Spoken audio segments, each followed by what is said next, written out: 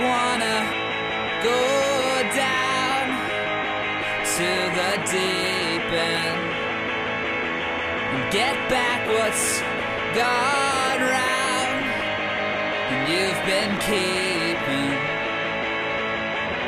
down the aisles between the rows. Ooh, yeah, I wanna go down. I needed someone.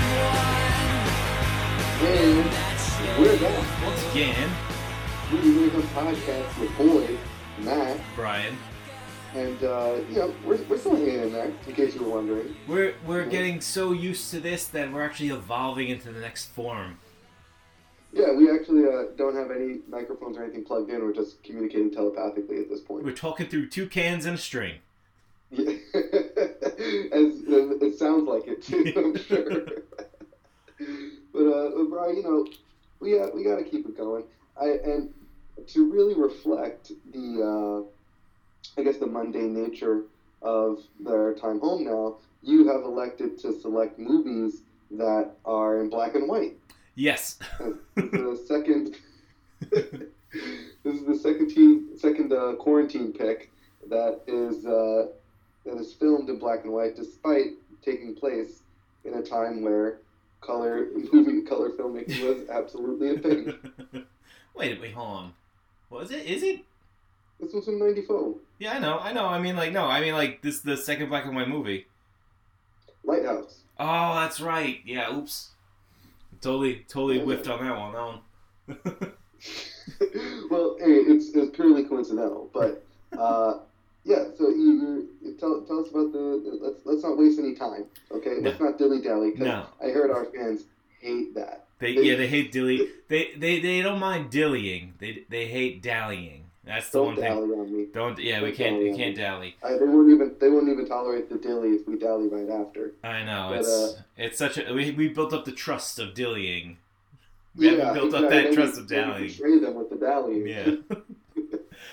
So this week, instead of letting Matt pick the one either post-apocalyptic, pre-apocalyptic, very heavily based themed movie about isolation or something, or a virus, I decided he didn't. The Lighthouses and then the Train to Busan. I decided to say okay, well, how about a movie that I watched a lot when I was a little younger. It was a movie from Tim Burton. It's actually a pretty good movie that nobody really talks about. It's in his early goes. It's right after Batman, right after Beetlejuice, right before Edward Scissorhands. I'm not too sure. I got to check that out. But yeah, this is right in his wheelhouse, man. This is right when he starts going, and it's about that unheard story. A white man in Hollywood with a dream. He just can't be stopped. And everybody goes out of their way to help him out. Just unheard of. Despite their best interests. Yeah, despite really just undying loyalty from his friends, and the hatred of Sarah Jessica Parker. We're gonna do this. This is 1994's from Tim Burton, Ed Wood, the story of real life director Ed Wood. Yeah, was this the first movie that he had Johnny Depp in? That's what I'm thinking. I think it is, and I think they won an award for it. He won 2 Oscars. Whoa! Well, it is a movie about Hollywood, so of course it's gonna win Oscars. Yeah, it won Best Supporting Actor and Best Makeup. For Lugosi? Yeah. And Best Makeup, I guess. Well, because if you look at who plays Lugosi, Martin Landau. That's not what he looks like. Yeah, he is a real ugly motherfucker. Really? No, he apparently it's one of those things where they made a movie about Hollywood, so Hollywood's yep, okay, here you go. Yeah, exactly. Yeah. It's very self-serving to anybody who, to anybody involved in that.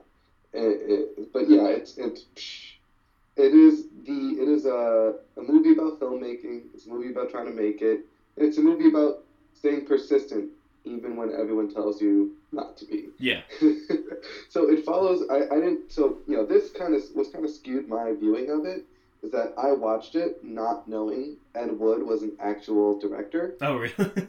Yeah. So the whole time I'm just like, the whole movie had a weird like Stranger Than Fiction vibe to it. Okay. Where I'm watching it thinking like, why would that happen? Like, what is the plot? Like, what is the plot of this movie? What events are trying to happen now? When until after, when looking it up, I was like, oh, this isn't so much of a plot as much as it is just a retelling of things that happened to this person. Right. And so I was able to look at it through a different lens that way.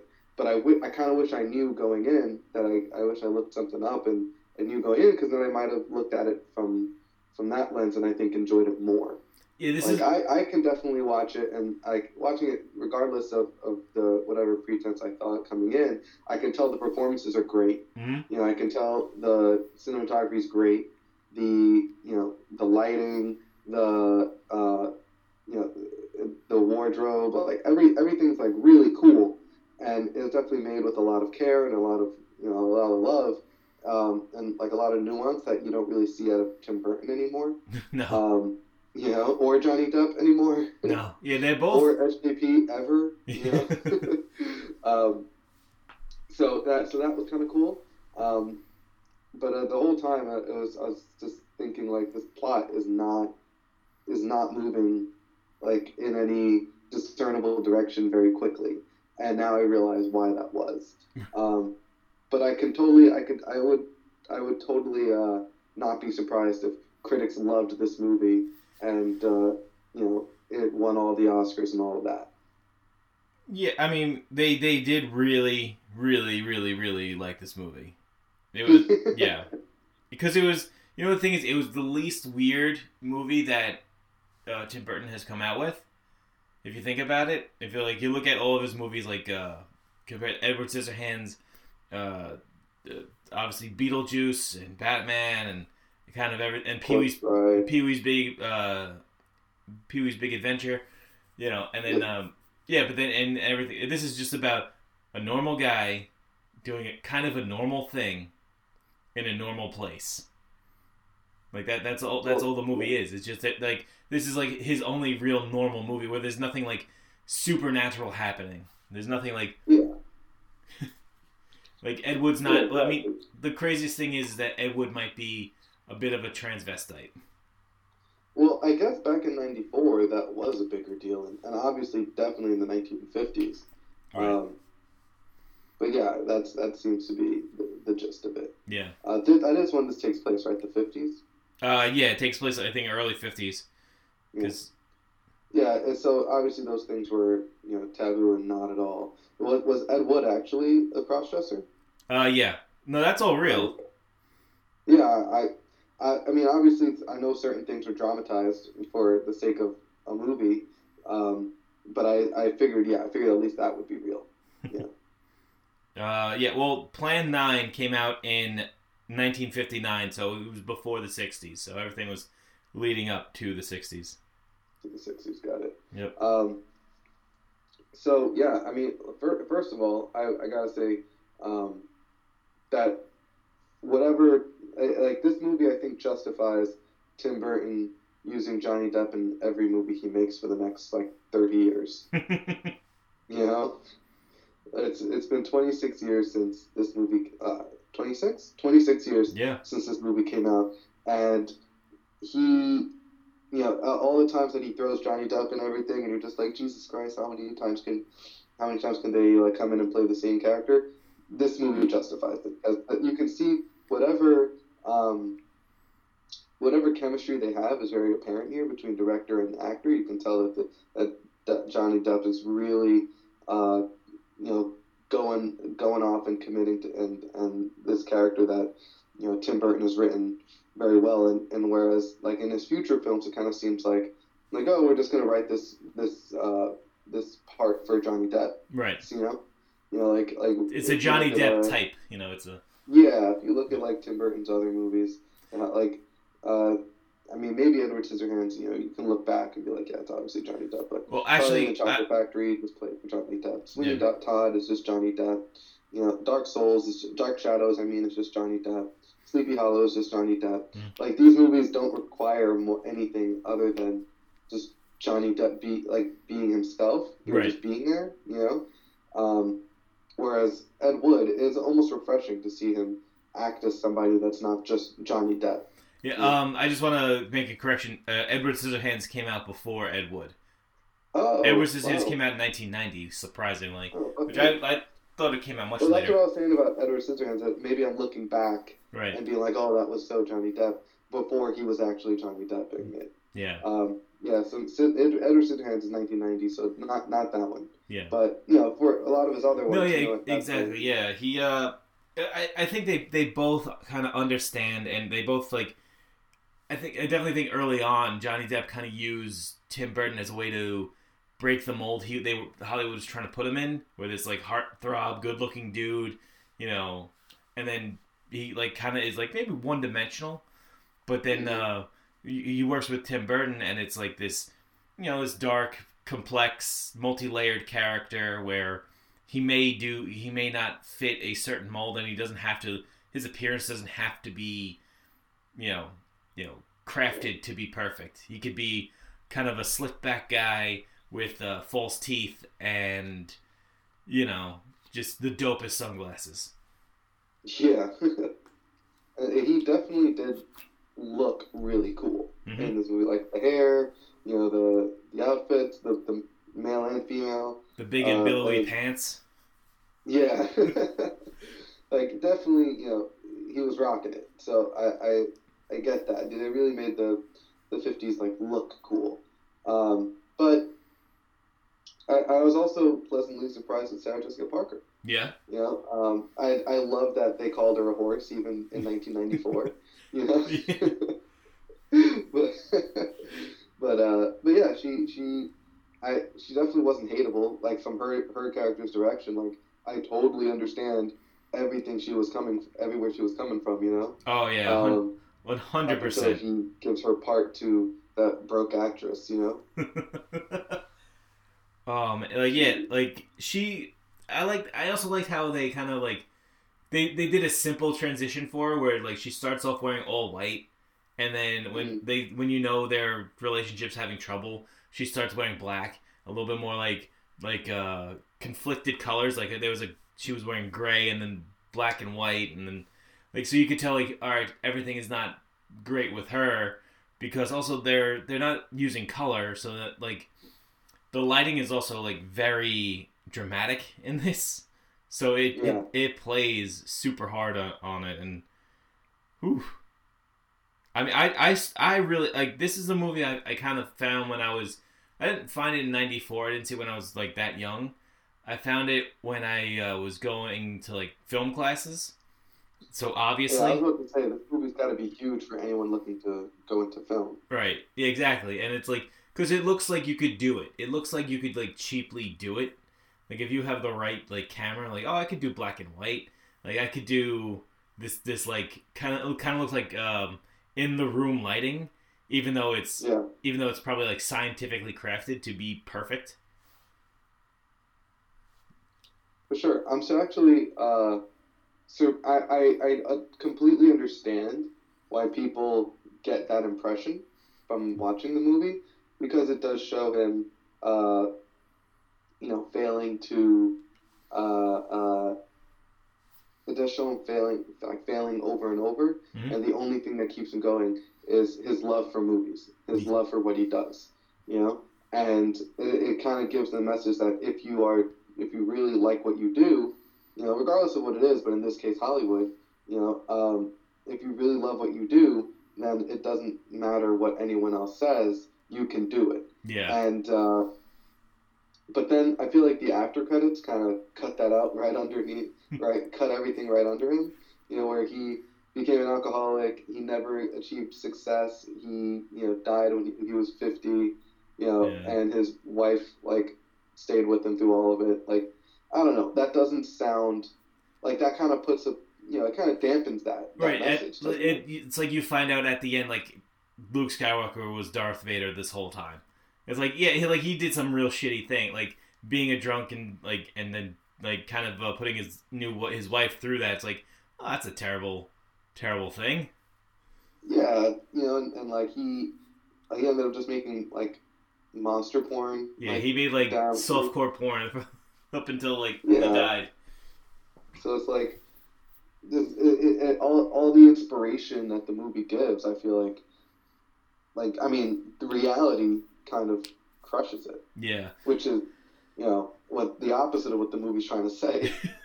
Yeah, this whole movie, it's like, just follow your dreams, don't compromise on your dreams, just keep on pushing through, and it's just like, well, Hollywood will win in the end. Yeah, like just be like this guy, push through, do whatever it takes, but you won't make it. Yeah. Or maybe it's saying that making it, quote unquote, isn't the goal. Or being successful isn't the goal, just making a movie is the goal.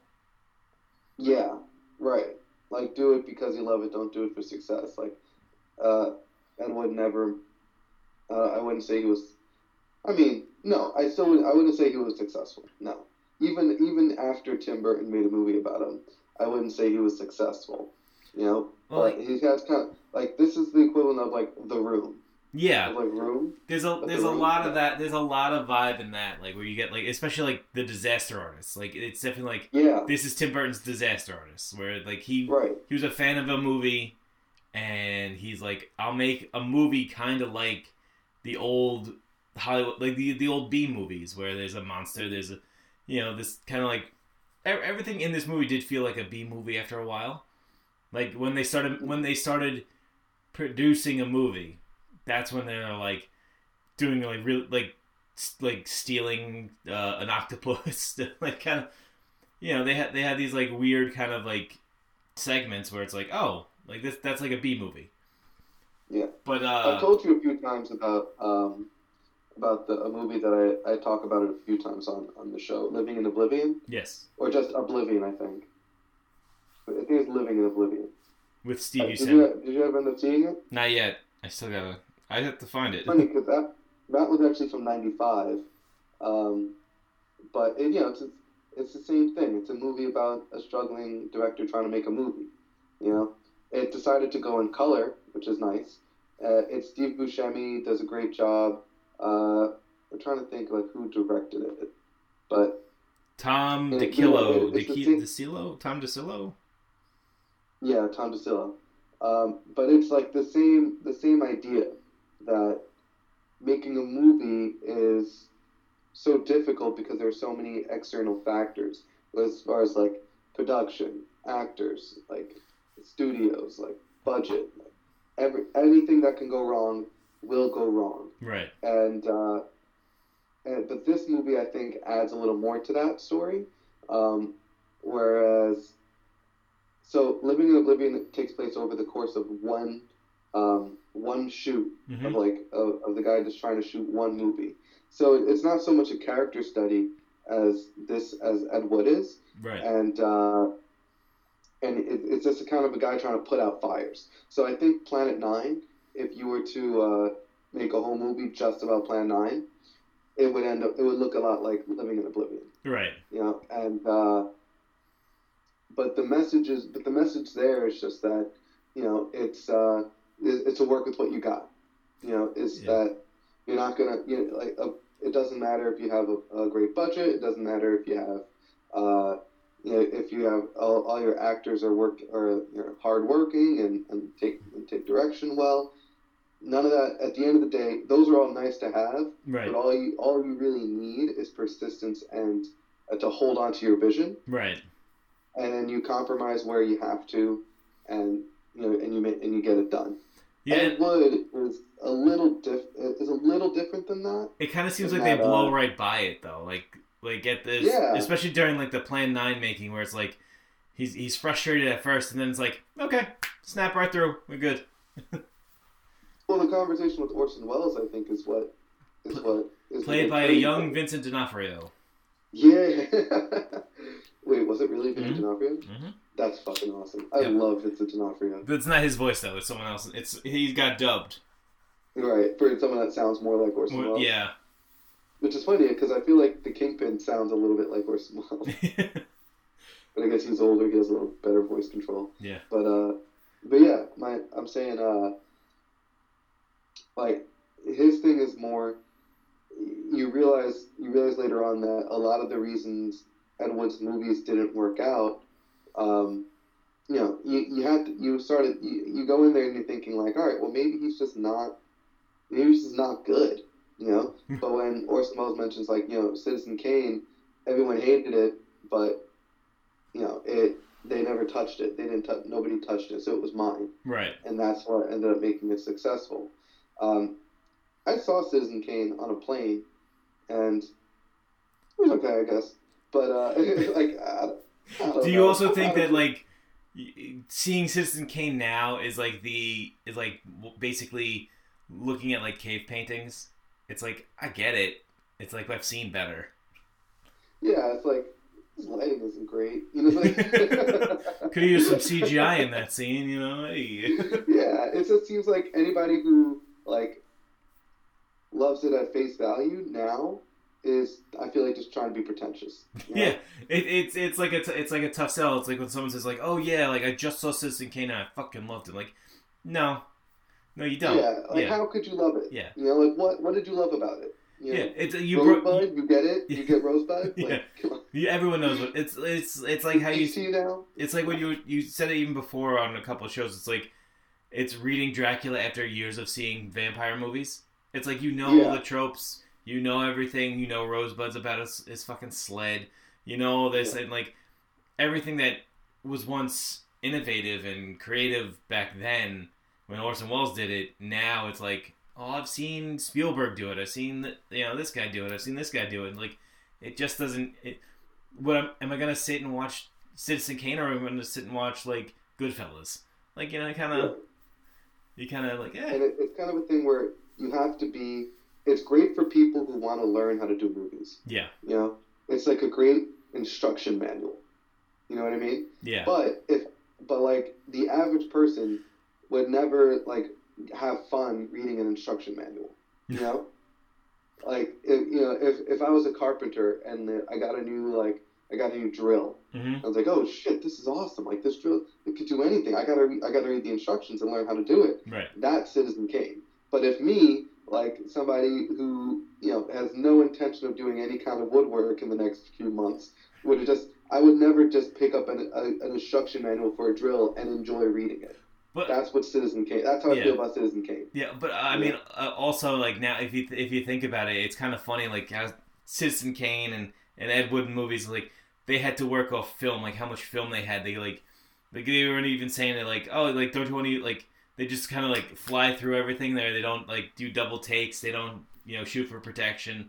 Like they kind of just. See, I think it's just bad directing though. Exactly. I think Ed Wood was also just bad at making a movie. Yeah. Because a lot of his stuff is just like you kind of like go like you kind of you get on you buy into his energy. You buy into his charisma, but then you like start looking around. It's like, oy, that's rough. Questionable choices. Like do another take, just one more time. Yeah. But now, like how you were saying, like if you buy a drill, like what am I gonna read the instruction manual? It's like, but filmmaking now is like, well, I have my cell phone, so I don't have to really bother anybody to make a movie. Like I don't have to really go out and hunt to make a movie. I have everything I need right here. Like I'll just get actors and maybe extra a couple of pieces of equipment. But it's such like a different world of filmmaking now. Where, like now, if you hear like somebody makes a movie on film, you go like, "Ooh, that's something. That's special. That's a thing." Yeah, 35 millimeter. Ooh, baby. Ed Wood would definitely make movies on his phone. Yeah, and they would still be bad. Well, yeah, but it's funny because there's a place for those now. Right, and he was one of the first like cult like. He became a cult movie guy, that's the whole thing. Like his movies hit that status. It's like, they're definitely not good or appreciated. I'm throwing up them air quotes. I'm pretty sure Plan 9 is still bad no matter what generation you watch it in. Right. Under what kind of lens Exactly, you try to yeah. watch it under. And like I'm pretty sure it's still bad. And you know, people watch it because it's probably like kitschy. It's probably like, oh, like look how funny it is. Like they have flying saucers made out of like styrofoam plates. They're you know, what's cool is that they made that mini of Hollywood, and there's actually miniatures used in this movie. Oh. Yeah. Planet Nine. Yeah. Oh, wow. Like the ending That's scene. actually pretty cool. That ending where they leave the Pantages and they go over Hollywood, that's a miniature.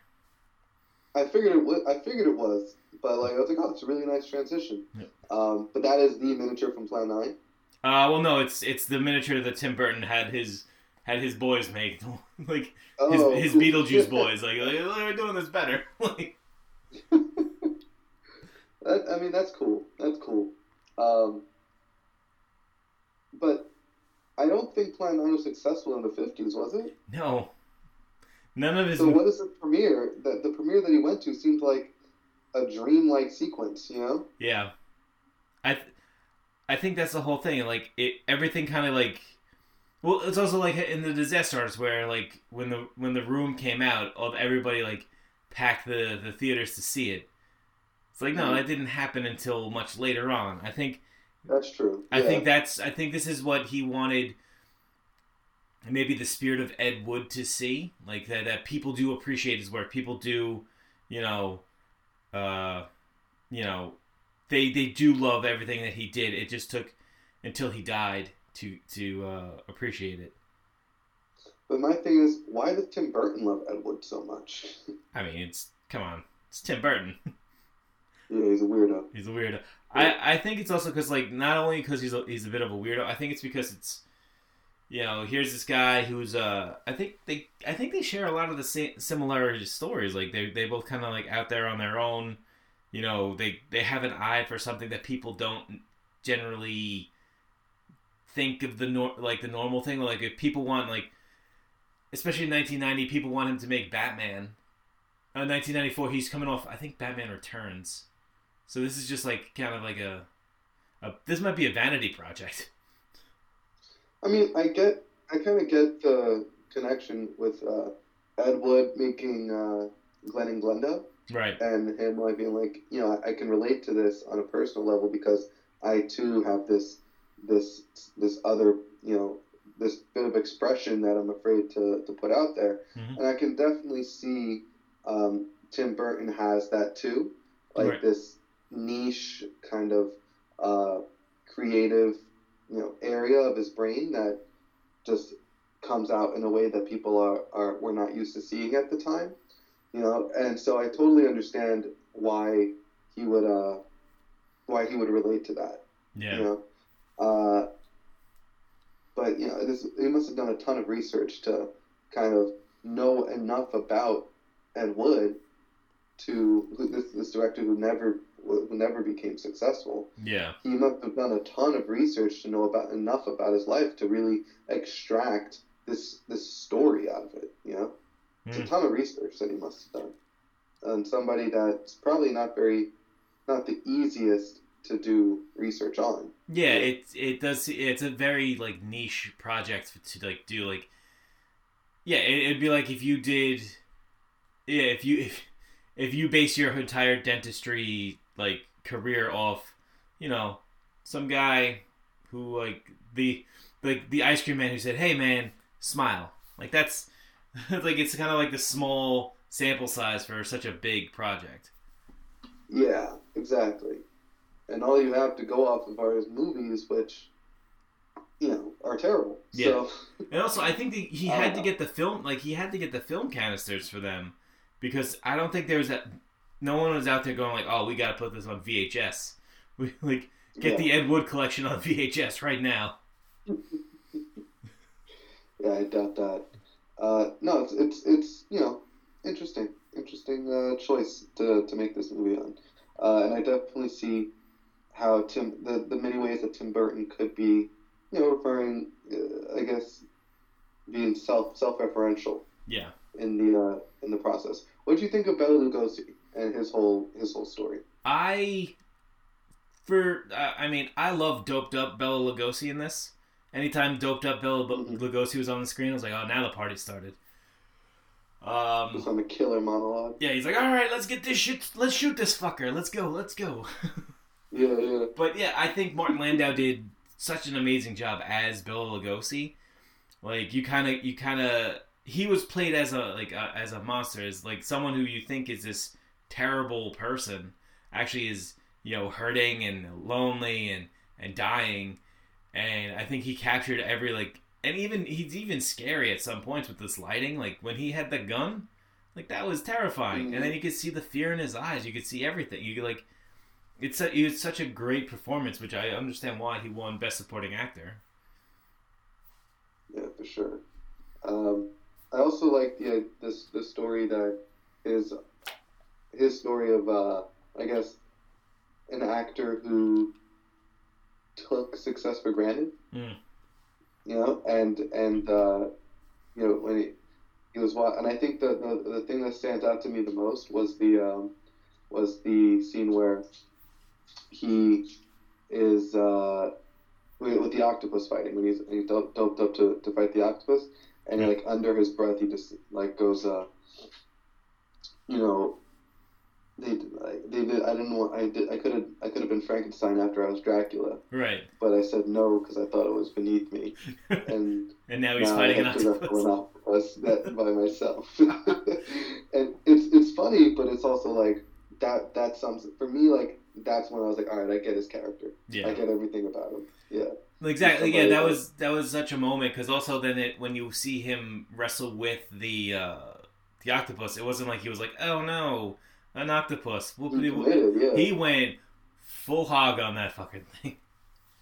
Yeah, and I think that's what Ed Wood values when you're watching. He's like, all right, as long as the actor's committing, I love it. Well, know? also he doesn't actually care about the things that would make a scene good, you know? Yeah, he also straight up believed in everybody. Like he's like, you're a great actor. You know, don't care what what the reviewers say. It's like you commit, like, and he makes you. He kind of made people buy into it, like, and then like, and that's what I'm saying. Like, and he was loyal to them too. It looked like he wouldn't turn away from anybody, except Dolores. Yeah, well, she threw a frying pan out of his head.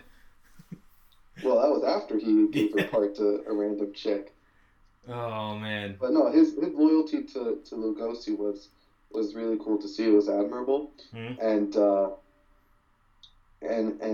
it that's what made him likable. Yeah, you know, the only thing that made him likable was how much he cared for Lugosi. Yeah, and how much he cared for making movies. His persistence.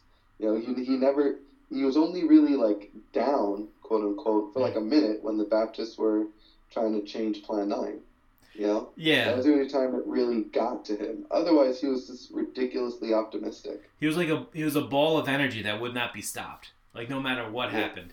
Like and his optimism was infectious. I think that's what kept bringing his crew of misfits back in.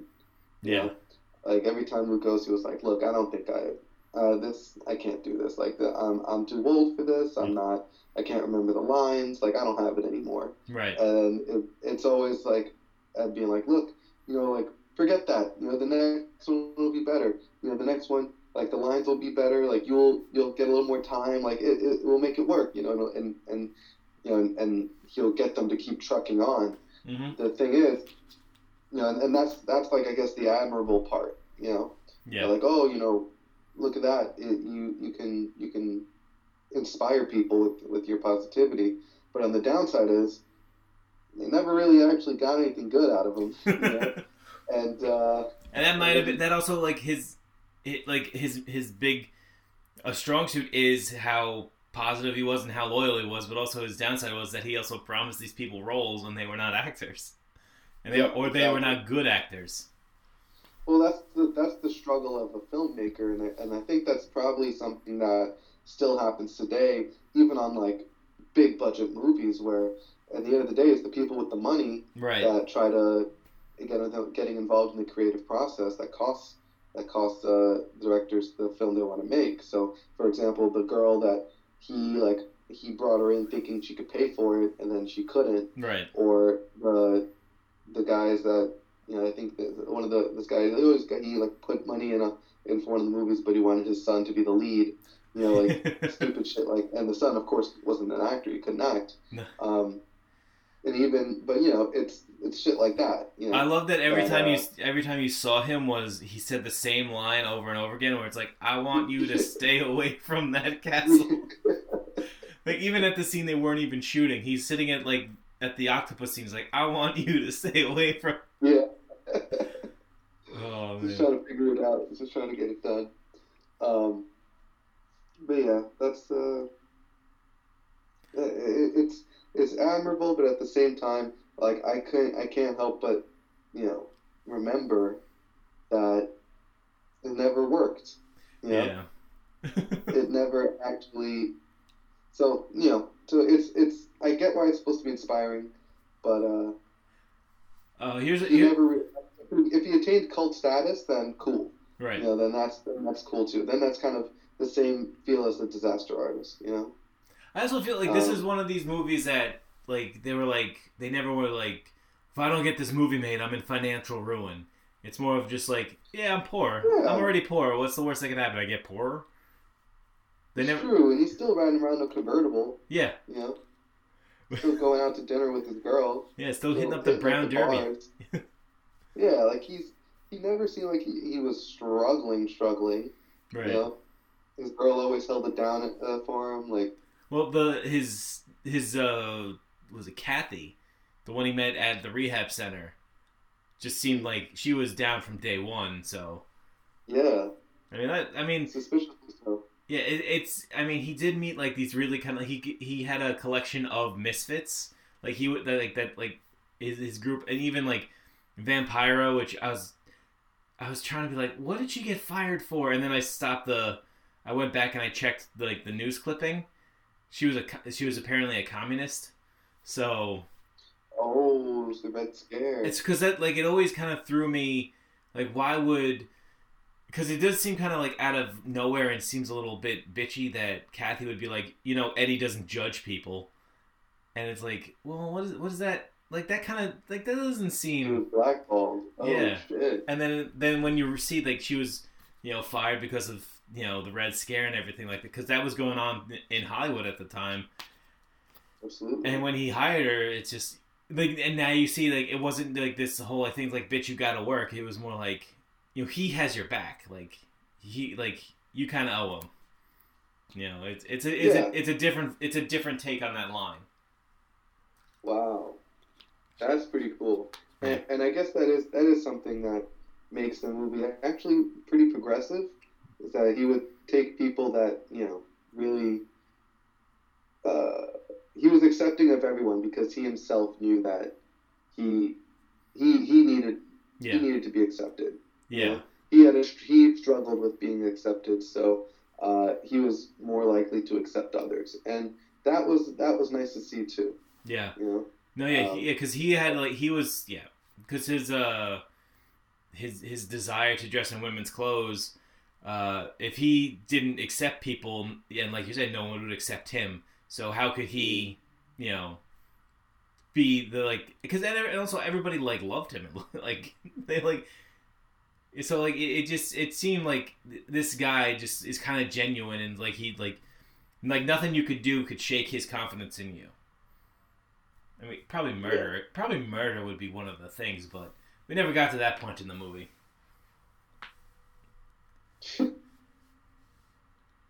Yeah, not really. But what are you gonna do? So you, I'm trying to because I appreciate the movie. Right. I definitely admire everything that went into it. I can see the quality of the product that was put out. But watching it wasn't, for me, it wasn't that fun to watch. No? I didn't find, there were plenty of times where I'm just this guy is just going about his day. When is this going to pick up? And I think maybe because I was watching a biopic, not realizing I was watching a biopic, that probably had a lot to do with it. Did Bill Yeah. Murray not sell it for you at all? He wasn't in it enough. But every time he was in it, he was great. Awesome, but he wasn't in it enough. That Bunny Breckenridge was so fucking funny every time he was on the screen. Like when they were baptizing him. when they were baptized.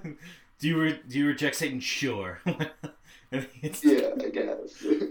Or when they're at the wrestling show and he's like, Mm-hmm. I'm going to Mexico. I'm gonna. And the person next to him sold it even more because you see the guy's like kind of like peeking over. He's like, what is this guy saying? Yeah. Like, what the fuck?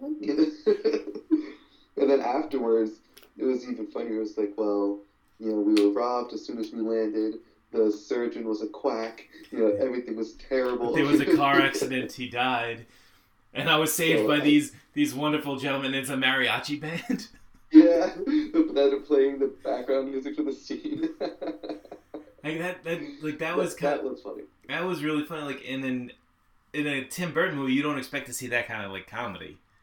Like there was nothing that funny. Murray was on the screen. I was like, good time. Yeah, I do think that I think that you gotta like, yeah, this is tough because there is not really too much of a struggle. That like the character arc was, he wants to make a movie and then he made a movie. That's it. That's really all it is. And his character never changed. No. He was static throughout. Yeah. Always optimistic. Always, looking for the next break. And then he got his way at the end. He always got his way. He always got his way. Yeah. Yeah, exactly. Dolores was the only one that left him, and then he found a new girl 2 scenes later. Yeah. And even rejection was because he did everything just rolled off his back. You never I never felt the rejection for him, right? Because he didn't feel it, So maybe that's why I definitely admire his optimism, but it's hard to be engaged when the character is not being affected by anything. Would you have liked only at the very end? Oh, sorry. I was gonna say, would you have liked to see a scene where he's maybe standing over a bathroom sink and it's like, you gotta stay up, Eddie. You gotta stay up. Well, I enjoyed when SJP kept getting him back into. He would be a little down and he'd read a review, or when somebody would reject him and she'd be like, well, look, if they're not going to do it, you just got to do it yourself or something. Right. And that would take him in a new direction, And so that was a little more fun to watch or a little more entertaining. But when it's just kind of oh, this person turned me down, I'll just do the same thing on someone else. Right. It was kind of oh, once again, it was, you know what I mean? Yeah, because I mean, up until he was until the meat packing party, which made me really especially nowadays, you go oh, that's how we used to treat meat, and it's taken this long to get a pandemic. It doesn't seem good, but up until everyone's kind of accepted his cross-dressing, everyone's accepted his secret, and then at that point when she's oh, you guys are all freaks and everything, but it's he didn't struggle to come out to the crew. He didn't struggle to come out to even the producers, or friends, because she was the only one that had and he even said you're the only one that has a problem with it. What's the deal? Mm-hmm. But it never really kind of. He never really had that coming out moment. I guess I don't want to cheapen the act of coming out to people, because it's such a big thing, but he never had that moment of he has this is the 1950s, and this is different. Everyone kind of shrugged it off oh yeah, I knew that, it's cool. Yeah, I mean, but he also, I think, of who it is that he's coming out to. Right. Everyone everyone in his movies were incredibly weird in their own way. It was pretty much a carnival. You know?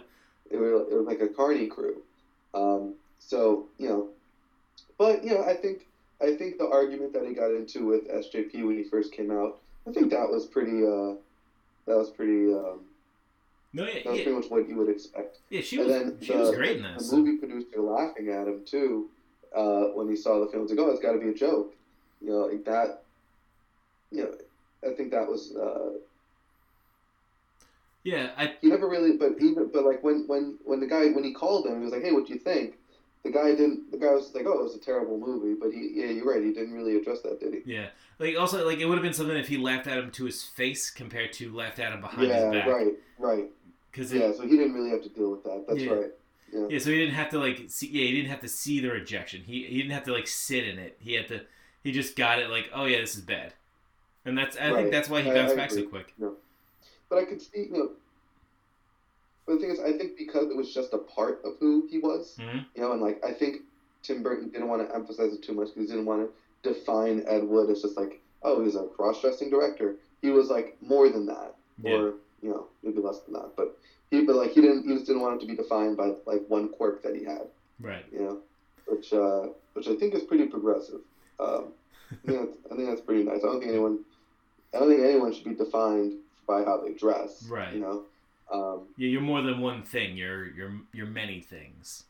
Yeah, he is a transvestite, but he's also a bad director. Yeah, but he's a good guy, a snappy dresser, and a terrible director. Yeah, sure, a good friend, and really good friend. Good friend. Okay, so we're about 46 minutes in. I don't want to tempt fate with our setup right now. We're hanging on. So if you want to give a grade on this bad boy, just cut while we're ahead. Yeah. We got a good thing going. Yeah, right. It's tough because I'm gonna try to balance my appreciation for the movie with my lesser enjoyment of the movie. Okay.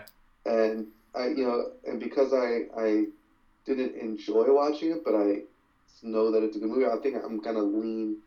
I'm gonna kind of balance out around a 7. Okay. Oh wow, that's high. That's good. It's high, yeah. I mean, that's the thing. Like, I'm watching, and I know this is a good movie. Right. But the fact that I just didn't enjoy. Would I watch it again? Probably not. So 6.5, 7, I say. Okay. Yeah. I'm. Like, I'd rather watch an average Marvel movie than Ed Wood. Like, you'd rather watch Ant-Man than Ed Wood. Did we give Ant-Man a 7? I think so. I think we gave Ant-Man a 6. 6, yeah. Yeah. I would if it was Ant-Man or Ed Wood, I'd be torn. Yeah. But if it was like, Iron Man or Ed Wood, or what's an average Marvel movie? Thor 1. Ooh, I might watch Ed Wood instead of Thor 1. Okay. Or I'd put them around the same. Avengers 2? So it's 6.5, 7. So 6.5, 7. Okay. Yeah. I was going to say Captain Marvel. That's pretty average. Yeah, I'd put them around the same as well. Yeah. I do 6.5, 7, more leaning closer towards 7. I thoroughly enjoyed this movie when I first saw it. Obviously, it was in that whole like, oh, I'm a film student. I know the suffering of this. So like, and now when I'm older, it's just I still enjoy it. I think it's really funny. I think because it's light. It's not like ultra depressing, and and the way it's shot and lit is like so fantastic.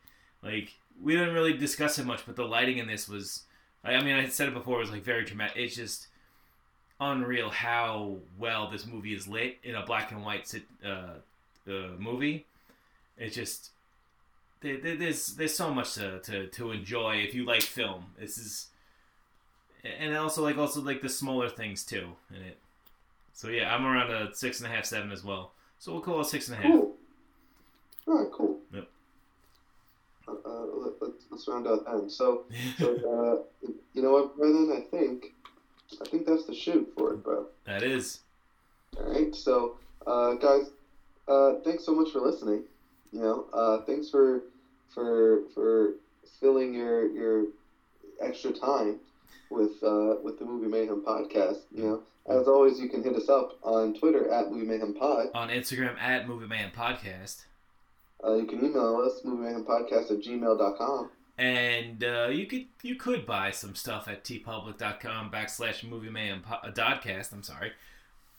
We'll leave that up to you. Yeah, we'll leave that up to you. I mean, I'm not. We don't.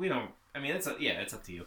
What was it this week? this week's middle of the week episode, the conversation with is Nick Landy of the Landy Lodge. Gee. I got him on. I never realized what a patient man he is until my laptop kept on cutting out in between. So like it cut out like it cut out 4 times in the episode, and I really let the intro have it. I was like, this fucking thing, like, but yeah, he's a really good dude. He was, it was so nice of him to come on, and yeah, so that'll be up on Wednesday. This is up today.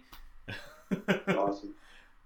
But awesome. Good stuff, man. How have you been doing, man? How you been holding up? I've been managing. I got 2 big 24-hour shifts coming up next week, so not looking forward to those. But other than that, I'm managing. Not a big deal. Yeah. How about you? I'm holding it together, man. Like I don't have 24-hour shifts coming up, but yeah, Labor Day. Yeah. I mean, sorry, Memorial Day. Memorial Day, yeah. Is my birthday's on Friday. Oh, cool. Damn. Yeah, but usually my birthday, it's a big deal. Everybody comes out. Everybody's like, "Oh, it's Matt's birthday. Oh, it's the best day of the year." Like, we marked our calendars down for this. Yeah, I'm taking off work. I'm leaving my girlfriend. Like we're all gonna go for Matt's birthday. So not having that, I'm sure a lot of people are disappointed. But we'll have to try to make up for it when we come back in. Yeah. I've been talking to my friend Mike Flanagan, and we kept on talking about like next year St. Patty's Day, which I've been calling St. Doubles Day because you got to double everything up.